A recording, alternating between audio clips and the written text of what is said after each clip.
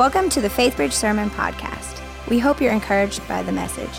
For more in-depth content and answers to questions submitted during the sermon, check out our podcast called Postscript. You can find it on iTunes or on our website at faithbridge.org/podcast. Well, howdy. Good to see you guys. If you have a Bible, we are in Philippians chapter 1. I want to read a couple verses to you, and then we'll pray and jump in.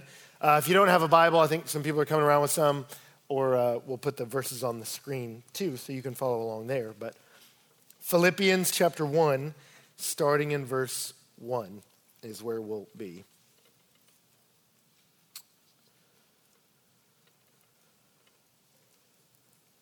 And it says this.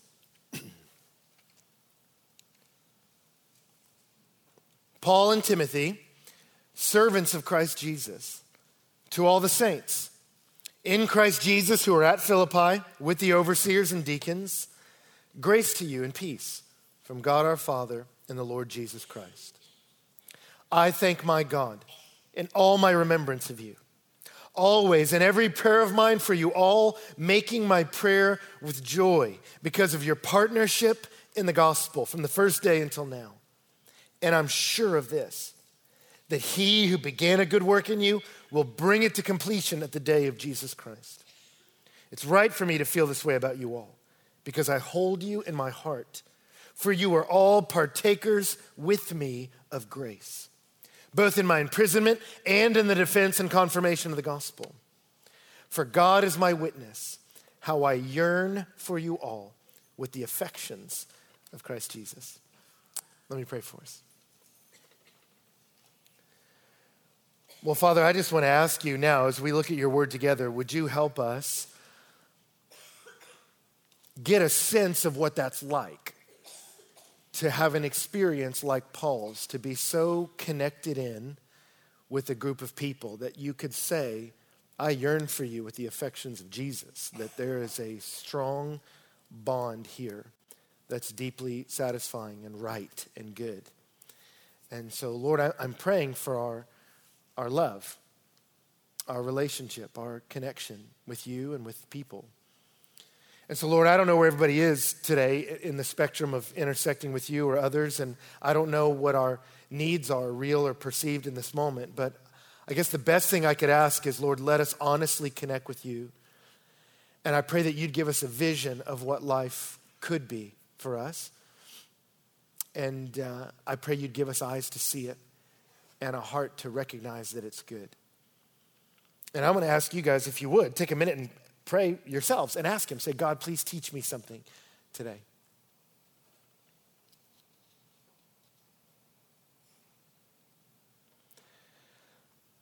And then if you would, please pray for me, that the Lord would use me and I'd be helpful to you.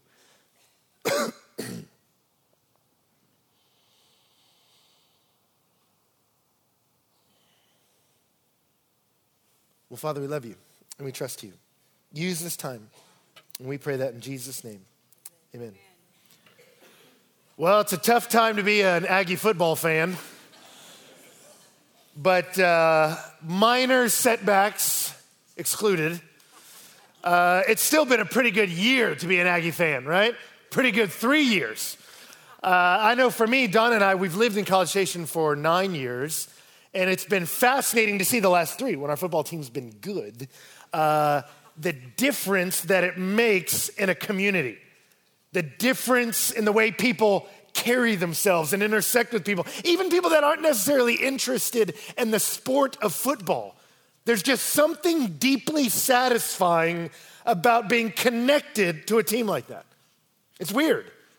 Like I remember for me, when I started at A&M as a student, I came from a high school football team that I played on that was less than stellar in our pursuits on the field. And so when I came to A&M, that was kind of my experience of football. But I remember showing up at A&M and getting out there in the stands and watching the team and just being so confused as I watched our team just crush people. I was like, what is happening? Like, where is all the guilt and shame and frustration normally associated with football? Like, it's not here. It's confusing to me, right? But it was weird to be up there in the stands and to have these people around me that were like, oh yeah, no, this is how we do. And it's not just us watching them, like we're a part of this, we're participating in this. We will all be yelling, we'll be yelling in unison, we'll be leaning over to maximize volume, thank you. And so you will be yelling all this with us. And I'm like, okay, well, let's do that, but let's not take this too seriously, right? Like, you're not really helping. Until I remember thinking that, but the moment came, we're all screaming our heads off while the other team's on offense, and I noticed for the first time the realization that the quarterback was having trouble relaying the plays because of us.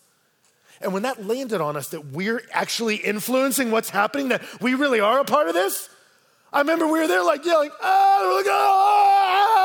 we're yelling louder, and I saw him not able to call an audible. Finally, they had to burn a timeout because they were so confused. They had to reset their offense. And when we realized we just messed them up because we're a part of this, the whole stands went bananas. People are jumping up and down. We're hugging each other, going, I don't know you. Like, we did not come together, and yet this is okay, right? Because there was just something thrilling to the soul about being connected to that. Why? Why do we get so wired up about that? Why are you connected into places like that does that? Well, I would say this. I think because in a small way, it touches down on two of the most fundamental needs in the human soul. Like if I was to ask you, what's the greatest longing in a human heart? What would you say? God would say, what is the deepest need in a human soul for a man or woman? What would you say it is? What's the thing we long for, yearn for, deeply desire above all things at the bottom of human desires? What do you think the basic need of the human soul is? Well, I would guess if I asked you and we took a poll, I would guess you'd say one of two things. I imagine many of you, maybe most of you, would say love. Love is the deepest need. And maybe not even just like romantic love, but connection, intimacy, fellowship, to be a part of something, to feel connected in with some people that you know me and I know you and you care about me and I care about you, that you'd miss me if I was gone and you'd be happy if I was there. That sense of belonging is so deep in us, we yearn for intimacy. We yearn for community. That's at a bottom level of the human soul, and it is a strong desire. Professors at Stanford studied that desire in college students, and they found that a single instance of exclusion, just one moment of feeling outside the community, can have such profound negative effects that it will not only hurt your sense of well-being, but it's shown to decrease IQ scores and your ability to fight off disease. That it says a feeling of exclusion doesn't just make you feel bad about yourself, it'll affect your ability to function or your ability to fight off a cold. Some of you don't perform well at work, or you're always sick, and it might be you need some rest, or it might be that you're lonely, is what they're saying. That this disease or this need is so profound in us.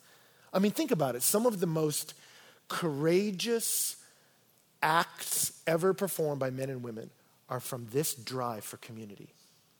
That yearning for a sense of intimacy is so strong, it has been the motivator behind some of the bravest acts men and women have ever done in warfare.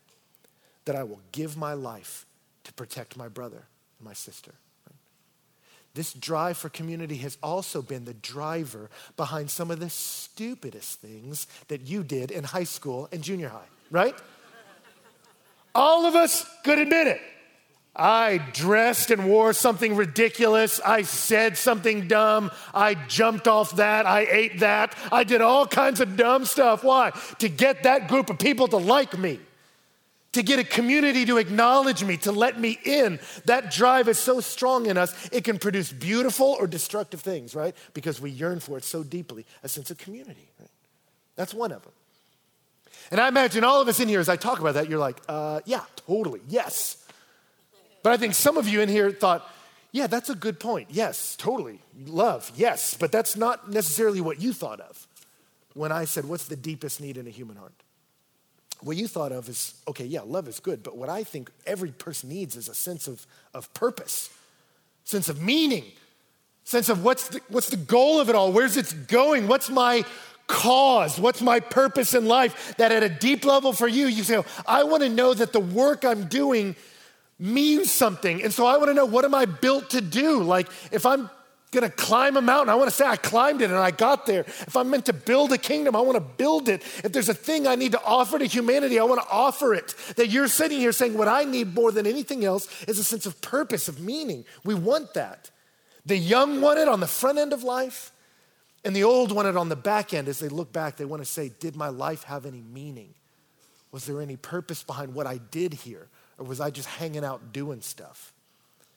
It's fascinating. Researchers at Carleton University in Canada released a study where they found that across the ages, a greater sense of purpose in life consistently predicted a lower risk of dying. That as they looked at different age groups, when you die, people that are lacking a sense of purpose die twice as fast as those who have a sense of purpose. That this is life and death stuff. That at the deepest part of human souls, we have two innate longings. I want a community and I want a cause. I want intimacy and I want impact. I want a people and I want a purpose. That's so deep in us, it's inescapable. It is hardwired into us. And it's interesting, I read an article this last year, Forbes magazine was talking about this. Forbes is writing about this. Scientific research, even outside the world of religion, is just pushing into this. This is a reality. They say that the deepest needs are belonging and mattering. I want to be a part of something, and I want to be a part of something. This is the deepest part of human needs. And they said in Forbes magazine, according to Maslow's hierarchy of needs, you can't self-actualize. You can't actually be what you're meant to be as a man or meant to be as a woman until you get a sense of belonging and a sense that it matters. And then what was fascinating about the article was that they established these are human needs across all ages, genders, times, races, it doesn't matter. Everyone feels this. And then the article went, and so let's talk about how to manipulate those desires to sell your products. And I thought, what a strange direction to take this discovery. That you've just put your finger on the deepest needs in the human soul. And your response is to go, how do I manipulate it to sell cereal? You go, you could ask that question, or maybe we could ask the deeper question of why are those desires there? If they're deeply woven into all of us, why are they there? What are they there for? And just creating an answer is not sufficient. I think all of us in here could admit that. And yet so often you hear in cultures, people go, well, you just gotta, just pick a group that you want to be a part of or pick a cause that's meaningful to you. You just pick one to meet that desire. But I think all of us could say that beyond subjectivity at the objective level, some ways to satisfy these are better than others. Like your relentless pursuit of community. I think objectively, one is better than the other. If you said, hey, I could join a gang of murderers or a gang of scientists. I don't think you would say to that kid what so many guidance counselors say. Well, you know what? No wrong answers here. No wrong answers. All right, you gotta go with your gut. What's your heart telling you? I think, no, this one's objectively better than that one. Bad choice, good choice. If you're gonna seek community, some ways of seeking it are better than others. And it's the same with a cause. It's like, you just gotta go with your heart. Well, some causes are better than others. They just are, right? It's better to seek a cure for cancer than to seek the ultimate corn dog. Nothing wrong with a corn dog, but if that's all you're going for in life, we just haven't reached high enough yet, right? I think we'd all say that. And you go, well, Ben, where are you going with all this? What are we doing here? I'm trying to lay a foundation for all of us of two things.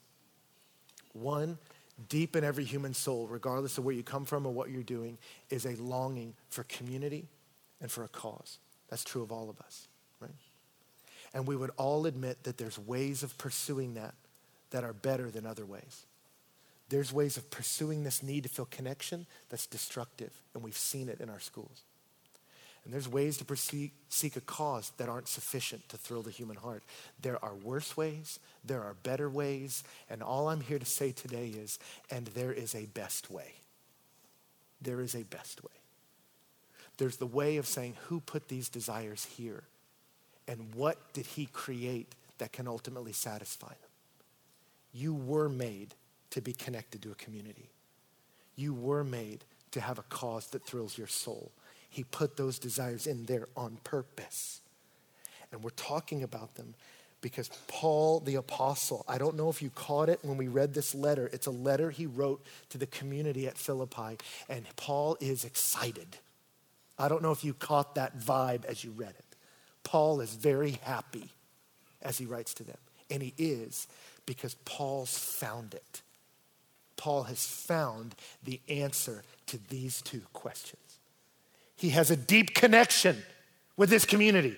Did you hear it as I was reading it? He said, I thank my God in all my remembrance of you, always, in every prayer of mine for you all, making my prayer with joy. Let me just unpack that in case you just miss the significance of it. It gets lost in Bible language. He says, I thank my God every time I remember you. That's what he says. As I'm living my life, every time you come to mind, I stop what I'm doing and pray. And that prayer is a prayer of gratitude, thanking God for you. And then the next word is the word always. He says, in this experience, all right, praising God happens to me all the time. He says it happens all the time. It happens for all of you. And then he says, and I make that prayer with joy. He says, I don't do it because I'm supposed to. A little religious observance like the watch beeps. Oh, this is what I'm supposed to pray for the Philippians. God, thank you for the Philippians. Thank you for this day. May their food nourish their bodies. He doesn't do that. He says, every time you come to mind, which is all the time, I stop and I thank God that he made you. And while I'm thanking him, that experience for me is a fantastic one. I love it. You ever received a letter like that? You ever had someone talk to you that way? What would it feel like? He says, I hold you in my heart. And then he says, God is my witness, how I yearn for you with all the affections of Jesus. Has anyone ever talked to you that way? That wasn't trying to hit on you? I mean, we've sexualized so many of our relationships, right? You can't even have a good friend without them calling it a bromance. We've made it so weird. Could someone look you in the face and say this to you? Could a community of people talk like that to you? I love you. I miss you when you're gone. I care about you, and my heart is bursting with the affections of Jesus. He uses the strongest words. It means that my insides are moved, that I love you, man. And I've got you in my heart, that I'm deeply connected to you. That's how Paul talks to the Philippians. Why does he talk to them that way? How is it that deep? He says, because you're a partner with me in the gospel, and this is a community that God has begun. He says, God began this good work in you. The reason this community is so deeply satisfying for Paul, deeper than work relationships, deeper than any other kind, the reason it's so deep is because this is the community God's building. Your deep longing for community has a place of satisfaction. It's in the community of Jesus. Paul says God's building a family. God has ordained history to build a family. And that's what Paul found. And he says, you're the partnership of the gospel. You're the communion, the fellowship of the gospel. You're my community. But communities build around causes. They build around directions. We don't just commune around community. We commune around stuff, a sports team, a common hobby, a work. And he says, but you're the community of the gospel. That word gospel was a politically charged term. It was used at the birth of an emperor, that they would send out messengers to proclaim the euangelion, the good message, the gospel of a new king has arrived. And the birth of the king marks a radical shift in your life experience. That's good. That's what they would say. The gospel of Emperor Augustus, he has arrived. Right? And yet Paul comes in and says, no, there's a true gospel. There's the gospel of God. That God has sent the true king, Jesus Christ, among us, that he's lived among us. He says, you're the partnership, the fellowship of Jesus, of the true king and the true cause. Your desire for community is meant to be satisfied in the community of Jesus because your desire for a cause can only be satisfied in the cause of Jesus. And Paul was living his own life, chasing being wealthy and popular and liked in his little world that he had a ladder he could climb through the religious ranks. But when he ran face first into Jesus, it changed everything for Paul. And what used to be so important to him, he'll say later, is rubbish compared to the surpassing greatness of this, that I know him and he knows me and I run with him as he accomplishes his purposes in the world. That the true king has come. That God sent a son and he lived among us, that we would walk with him. I read a book this summer about the Spartan battle at Thermopylae, way back in the day. And the Spartans, there's a lot to not admire about the Spartans. Let me just say that. However, it's a fascinating study to go, why did 300 Spartan soldiers willingly march into certain death to fight off an untold sea of Persians that were invading? Part of it was because they wanted to protect their families. But part of it was they were willing to march out into that battle because they followed Leonidas. And they loved that man because they revered him. He was bigger than life and led his people as their king. But he wasn't too good to live among them. He was regal and powerful and authoritative. But if they had to sleep on the ground, he slept on the ground. If they ate a meager meal, he ate a meager meal. If they had to run out to battle, he was in the front. That he lived among them. That mixture of glory and humanity was so captivating to them, they said, we're following you anywhere and are proud to do it. And he was a human king and he's dead. But Jesus Christ is the Son of God. There's no higher glory. And yet, though he was in the image of God, he did not take it as a thing to be grasped, but he emptied himself and became a servant. He lived among us. That's the gospel. That he was not too good to sit with children. He was not too high and mighty to sit with a woman who had been passed around by men and used and abused. He could sit and speak with her and give her dignity back. That he could be gentle with disciples who didn't get it. He'd go have a meal with a guy who had alienated his friends in his relentless pursuit of money. Jesus would sit among us and he loved us. The God-man, the king who came for us. That's the cause. And when Paul saw him, it changed everything. And that's what Christ came to do. That the world is a broken place. Jesus came breaking into this world to make things right again. And when you realize that he's the Son of God who came to heal the broken, bring light into the darkness, and I get to be linked up with him, that's the cause the world needs. That's the cause I need. That's the cause I want to be a part of. That's the cause that will thrill the human soul. That's the answer. It's fascinating. I read an article this year by a British columnist named Matthew Paris. Matthew Paris is an avowed atheist, and yet he wrote this article last year for the Times. And he entitled it, "As an Atheist, I Truly Believe Africa Needs God." And you read that title and you're kind of like, oh, okay, what's the twist? You know, expecting like some kind of real cynicism. But as you read the article, and it's amazing, Matthew Paris grew up in what's modern day Malawi. Grew up there as a boy, left for 45 years, but went back recently because he was supporting an organization that was digging wells to give clean drinking water to villages in Malawi. And as an atheist, having that experience in Africa after 45 years, he wrote this. He said, "It inspired me, seeing them dig the wells, renewing my flagging faith in development charities. But traveling in Malawi refreshed another belief too, one I've been trying to banish all my life. But an observation I've been unable to avoid since my African childhood. It confounds my ideological beliefs, stubbornly refuses to fit my worldview, and has embarrassed my growing belief that there is no God. Now a confirmed atheist, I have become convinced of the enormous contribution that Christian evangelism makes in Africa. Sharply distinct from the work of secular NGOs, government projects, and international aid efforts. These alone will not do. Education and training alone will not do. In Africa, Christianity changes people's hearts. It brings about a spiritual transformation. The rebirth is real and the change is good. He says, I used to avoid this truth by applauding, if you can, the practical work of mission churches in Africa. I would allow that if faith was needed to motivate missionaries to help, fine. But what counted was the help, not the faith.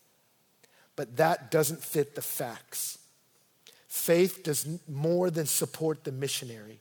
It is transferred to the flock. This is the effect that matters so immensely, which I cannot help observing. Did you catch that? The guy's writing and he's saying, I don't want to be a Christian. I don't want to believe in God. I write for Richard Dawkins' website. I like being an atheist. He says, but when I go to Africa and see the real pain and darkness in the human story, when I see true suffering, he says, I have to be honest and say, education alone, insufficient. Money, insufficient. Structure and jobs, insufficient. There's only one thing that can save this continent, and it's Jesus.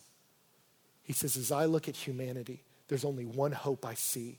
It's Jesus. And the people who link up with him, the rebirth is real and the change is good. This is the cause you're made for. It's undeniable if you have eyes to see it. We're made to link up with him. We're made to ride with him. That's why you're here. So the last question from this morning then is, okay, so who gets in? If I'm supposed to join the community of Jesus, if I'm supposed to be a part of the cause of Jesus, who gets in? What do I got to do, Ben? Because you got to do something to join every community, right? So you're like, what do I got to do? I got to go rake some leaves? I got to give some money? Where are you going with this? Because you got to do something to get into every community, right? How do you get to join the A&M football team? Boy, they look like they have a lot of fun out there. How do I get to join that team? Man, you just one thing. Be spectacular at football. That's it. You just be an amazing football player, you can get into that group, right? That's all you got to do is be incredible. Right? But that's true of any group. You want to join it, you got to pull something off.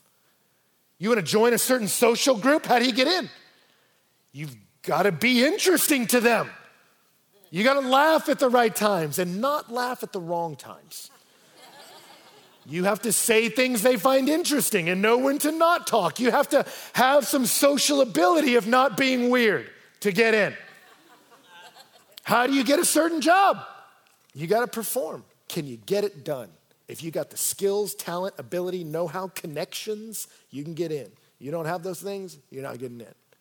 Every community we want to be a part of, there's a price to pay to get in. So if you're telling me this is the community I'm really made for, the people of Jesus, the cause of Jesus, what do I got to do to get in? Well, what's interesting is the book of Acts records Paul's arrival in Philippi, the beginning of this community that he loves so dearly. And what's interesting is a lot of people join the community. Luke, who wrote the gospel or the book of Acts, just mentions 3 people. And I think he mentions the particular 3 he does because they're unique, they're representative of what he wants to communicate to us about who gets in. And the first one's a woman named Lydia. We won't have time to read her whole story, but it's in Acts 16. But Lydia is a successful businesswoman. Says she's a seller of purple, which I just love that. What do you do for a living? Sell some purple. You need purple? You come see me, right? What that means is purple dye was actually really hard to make, and it was also the color of royalty or advanced social status. So it wasn't just like, hey, I want a purple shirt. It's to show I'm somebody. And if you wanted to show that, you had to go to her. So what that means was she was a successful businesswoman, and she was independent. Successful, independent businesswoman, Lydia, that has all that and yet doesn't feel satisfied. She knows something's missing. So when Paul meets her, she's gone down to the river to pray. She's linked up with these women that go down to this river, and they're just praying because she knows I got all this money, status, and success, and I'm not satisfied. I'm not okay. And as she sits along that river, Paul comes. In Acts 16, I love the beautiful way Luke writes it. He says, the Lord opened her heart to pay attention to what was said by Paul, and afterwards she was baptized. What she needed was a conversation. She needed someone like Paul to say, you're longing for something bigger than the material things you have, because there is something bigger. And he has a name, and he has a son who's come to connect with us. And as he explained to her the rationality of the belief in Christ, she said, that's what I've been looking for. And she sweetly believed, her and her family. Luke moves on, and there's a different girl who could not be more different than Lydia. She's a slave girl. She's not wealthy. She's a slave. She's not independent. She's owned by some men who exploit her for money. And not only that, it says that she's got a darkness in her, that there's a demon in her. So she's captive in a lot of ways, a lot of complex and ugly and sad ways. And she's following Paul around, screaming at him while he's ministering in Philippi. Which I love the way Luke writes that. It says, and it began to annoy Paul. It's annoying when you're trying to go about your day and a demon-possessed girl is screaming at you 24/7. And so Paul casts the demon out of her.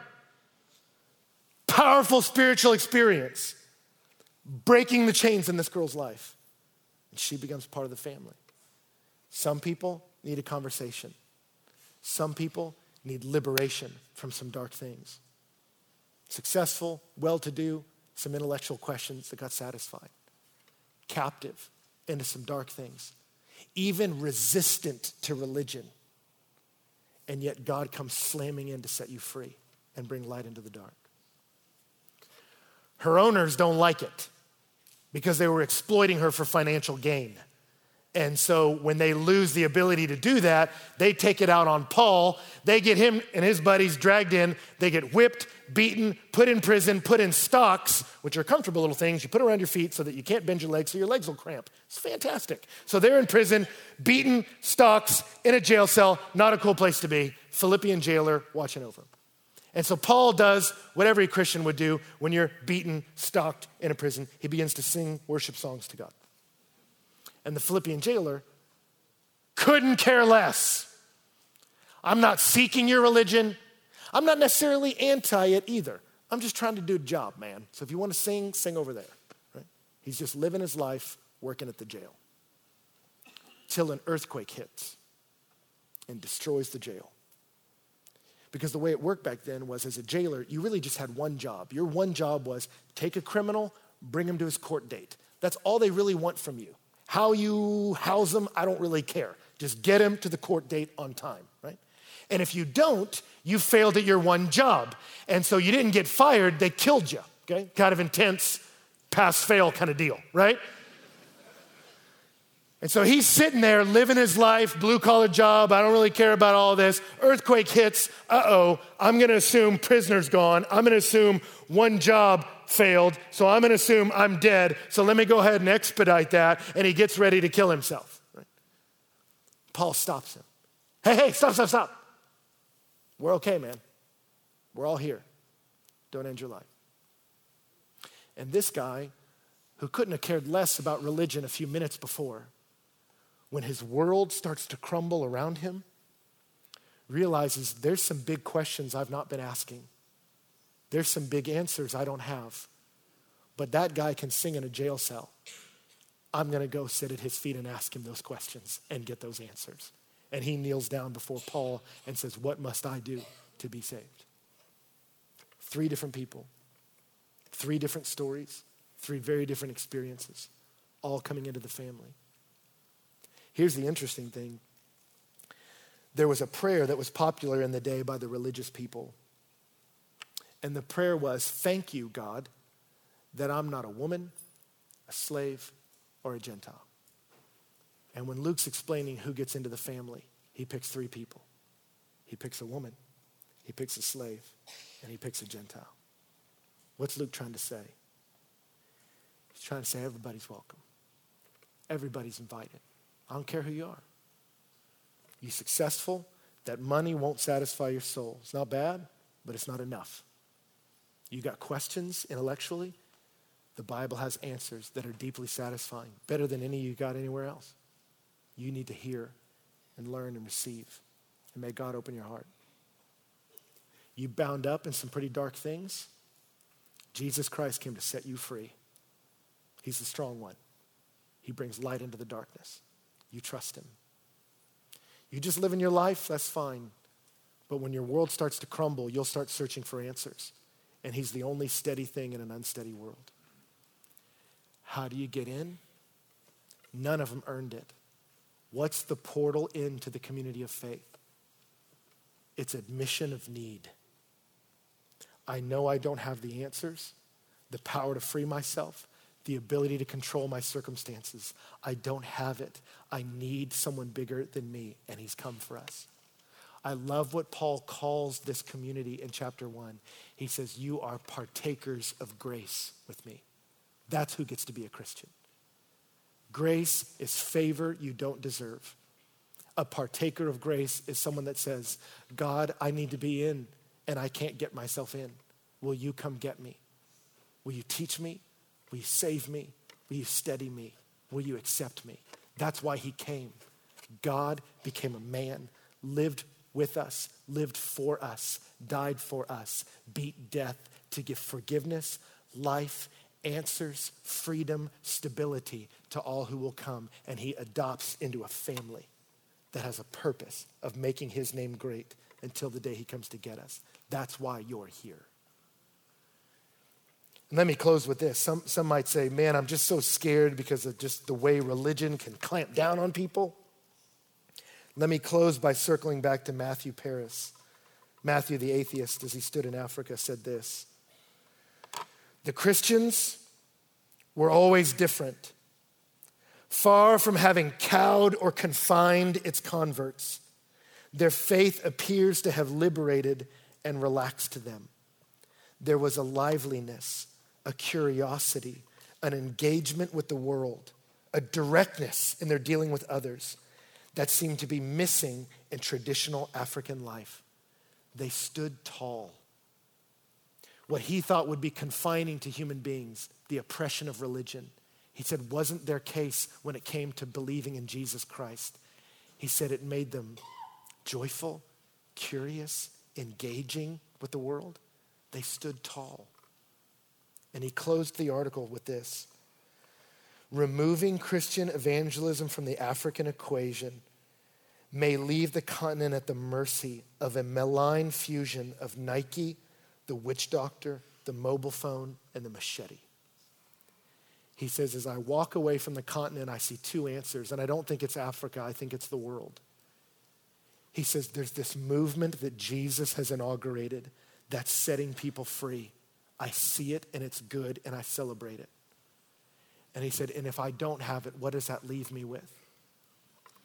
A shallow technology fascination that can devolve easily into violence. That's what he sees. A malign fusion of the mobile phone and the machete. That we become a shallow people that ultimately hurt one another. That's not the world we want to build. That's not the world we want to support as we read the newspaper and look across the globe.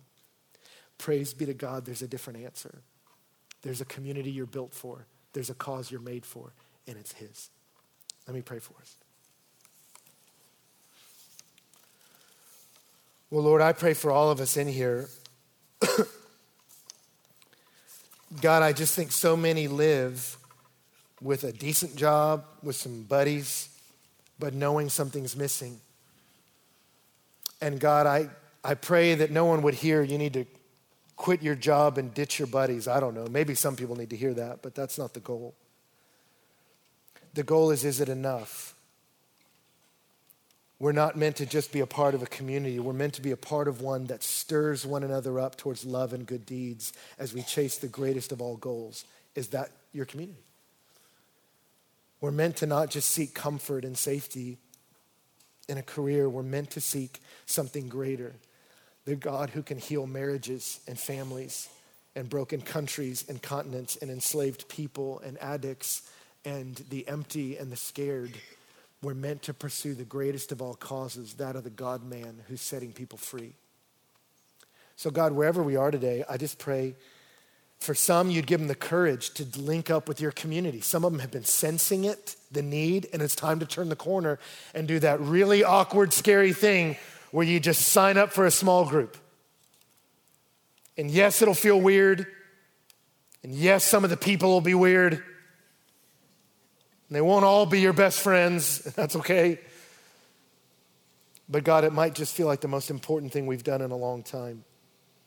To say, let me link up with people for no other reason than to encourage each other as we seek the God who made us and wired us for community. And then God, I pray for those in this room that maybe they just always thought religion was something you kind of stack into your life or try to be a better person. I just pray they'd realize you're not meant to be stuck onto the periphery of their life. You are the centerpiece. And everything makes sense in your light. And so God, I pray for those that don't know you, that they might even today say, God, I want in. I throw open empty hands. I want to partake of grace. Will you forgive me? Will you teach me? Will you heal me? Will you stabilize me? Will you adopt me to bring me into the family of Jesus? I want in. And you can pray that now, and then please tell the person who brought you, tell one of the pastors here. We'd love to celebrate that with you and help you on the journey of pursuing him with his people. Thank you, God, that the greatest of all needs is a sense of community with a cause. And what you're giving us is that. May we grab the offer, take up the gift, live how you made us to live, to pursue you with each other for your glory and our good. Let that be our story.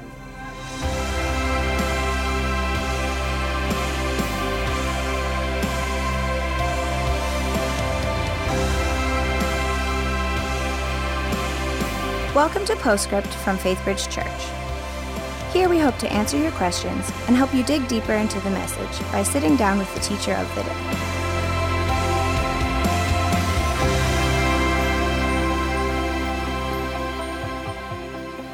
Hi, and welcome to Postscript. I'm Luann Riley, Grow Group Director, and I'm here with Bible teacher Ben Stewart, who is joining us again.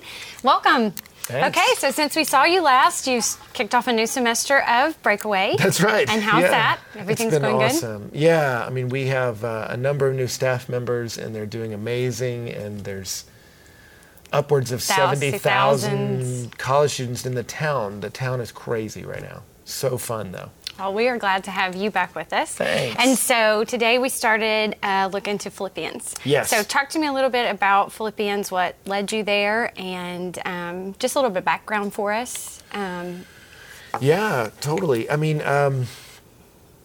Philippians, I guess part of what led me there is it's short, which is kind of nice to teach for a semester for us. But I think more than that, it's probably the tightest packed in book of coffee mug, bumper sticker quotes from the Bible, that because Paul's just on a roll. I mean, he's just really excited about who God is, what God is doing, and has some wonderful ways of framing things about the Christian life. And so I really wanted to get to those things, and probably premier of which is what we brought out today. You know, right. There are letters that Paul wrote where he's mad, like he wrote to the Galatians and said, "You foolish Galatians, who's bewitched you?" He's frustrated with them. You know, to the Corinthians, they were a mess, you know, so he's like, stop getting drunk at communion, you know, and so much of Corinth is like, oh my gosh, trying to get these people to stay together. Whereas at Philippi, they're home team, man. I mean, he'll say it later that I came to you guys, you embraced Jesus, and I didn't even get to the next town before you were right there with me, supporting me. And so it's fun to get a window into a community that's killing it, that's doing great, that really loves each other, is really moving forward. And I wanted to focus on that because, like we talked about today, that's the drive of the human heart. We want to be connected, and we want a cause that's bigger than us. And Paul has that, and the Philippians have that. And they have the ultimate one, the one we need. That is the connection to what God is doing. And so that's kind of what led me there, if that makes sense. Yeah, is that the short version? Yeah, that's good. So as we started out today and we started looking at the opening, and so you talked about the two needs, just highlight those for me again. Yeah. Both community and a cause. Right. Yeah. And so we have a lot of opportunities here at Faithbridge to be included in either one. And of course, as Grow Group Director, I love the piece about community. Love to see people involved in life change here, and that even Paul saw years and years and years ago. Yeah. So those two things, and then then we'll be moving through Philippians as you come back to see us for the next couple of weeks. So we're looking That's forward to right. see what you bring back for us then. Yeah, so feel free to read ahead. It's not a long book. I mean, it'll take you roughly 12 minutes to read it out loud, which is the slowest form of reading. So you can read Philippians pretty easily and just start to get your head around how a healthy community of God talks to each other. I think is maybe the best thing you could grab out of that. And then where we're going and what matters to the people of God. It's all in there, and it's really beautifully written, and it's short. That's awesome. Go for it. All right. Thank you. Okay, and we'll see you back here next week. Sounds and thank good. you for your questions and for joining us today for Postscript. And we'll see you back here next week as well. Thanks for joining us for Postscript. Help us keep the podcast interactive by submitting your questions during the morning services. Learn more at faithbridge.org/postscript.